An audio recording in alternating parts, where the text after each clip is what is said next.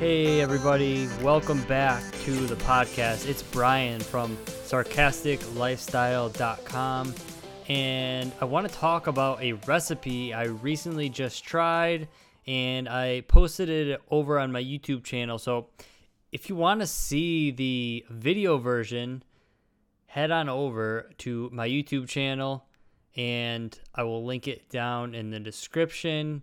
But let's talk about the recipe. And this recipe is a simple and healthy French toast. And I got it from another YouTuber. He's a bodybuilder and he does a lot of cooking. And it's Greg Doucette. So this came from his original cookbook, the 1.0 version. And now the 2.0 version is out. But I wanted to see what the buzz was kind of going on about this recipe. If you Google anabolic French toast, you see so many results come up, and it's one of his staples. And if you look at his physique, he is in phenomenal shape. So yeah, so I wanted to see what it's about, and man, is it a simple recipe. There is only 5 or 6 ingredients, and what's really magic about it is that it is low in calories and high in protein. So if you can have the majority of your meals be low in calorie, high in protein, you're gonna see huge results. Now, most recipes that taste good are usually high in calories, if you're lucky, high in protein. So to get it low in calories, high in protein, that's the key. But really, breakfast is one of those things that if you got to work in the morning, if you got kids, if you got other things to do, it can be hard. So you can't just wing your breakfast or, just make it last minute. So you got to kind of have something in the house that is healthy for you to make. If not, you're going to be off your plan. Or even worse, maybe you leave the house without eating breakfast and you're on the road and you stop at a McDonald's or some other fast food. You might make a bad choice. So this is a quick recipe, simple, like I said, and it takes 15 minutes to make. Prep and make, you can have it, and so there's no excuses. So let's get into the ingredients and the macros of this breakfast. So the main ingredient for the protein is egg whites. Now, he says for a single serving, it's about 3/4, which I used eggs and I took out the yolk, and it was about 4 eggs, and 2 slices of bread of your choice, cinnamon, vanilla, and low-calorie syrup. So you add all those together, and if you put in his slices of bread, white bread were about 80 calories a slice. So the macro is 270 calories and 26 grams of protein. That's pretty impressive.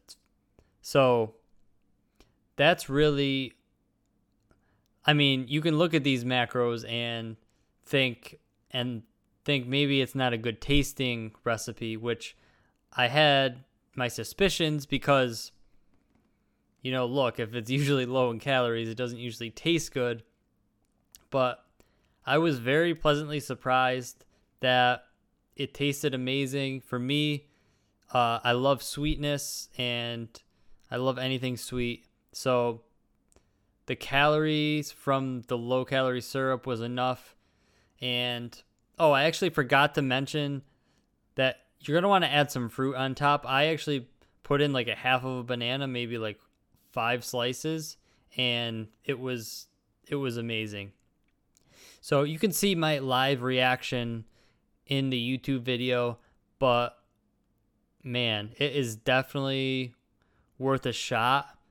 And yeah, just try it out and see what you think, because like I said, if you're trying to lose weight, trying to lose body fat, look at your breakfast, see how many overall calories you're eating, and also the grams of protein to figure out, what you need to do next.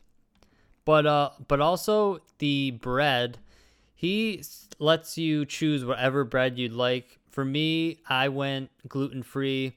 I just feel that gluten-free bread digests well with me.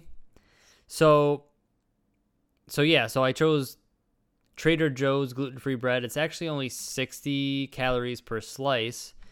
His white bread was 80 calories a slice. So yeah, and I also added one extra slice of bread because the gluten-free bread is awfully small, and I wanted the bread to absorb all the egg whites and cinnamon and vanilla. So I did add a third slice of bread, so it kept me full because it was pretty a good amount of volume, and like I said, the taste was top notch. So I highly recommend you try this out. Maybe check out his cookbooks and other recipes. So yeah. So next time when I'm in the kitchen, I am going to be trying a healthy dessert. Maybe from him, I haven't decided, but I'd like to try to find a good dessert to help cravings, because obviously we know that if you're on a diet, if you're trying to get in better shape, you gotta eliminate the 10 out of 10 foods that are just simply amazing, high in calories and high in fat and just high in everything. So are there options out there for dessert that you can get lower calories, higher in protein, and that tastes amazing and digests well? So I'm trying to find out that answer, trying to find the best option. So the next podcast to look out for will be a healthy dessert that's low in calorie, high in protein. So if that's something you're interested in, consider subscribing to this podcast and look out for the next one. So I hope you guys enjoyed this episode, and I hope to see you guys next time.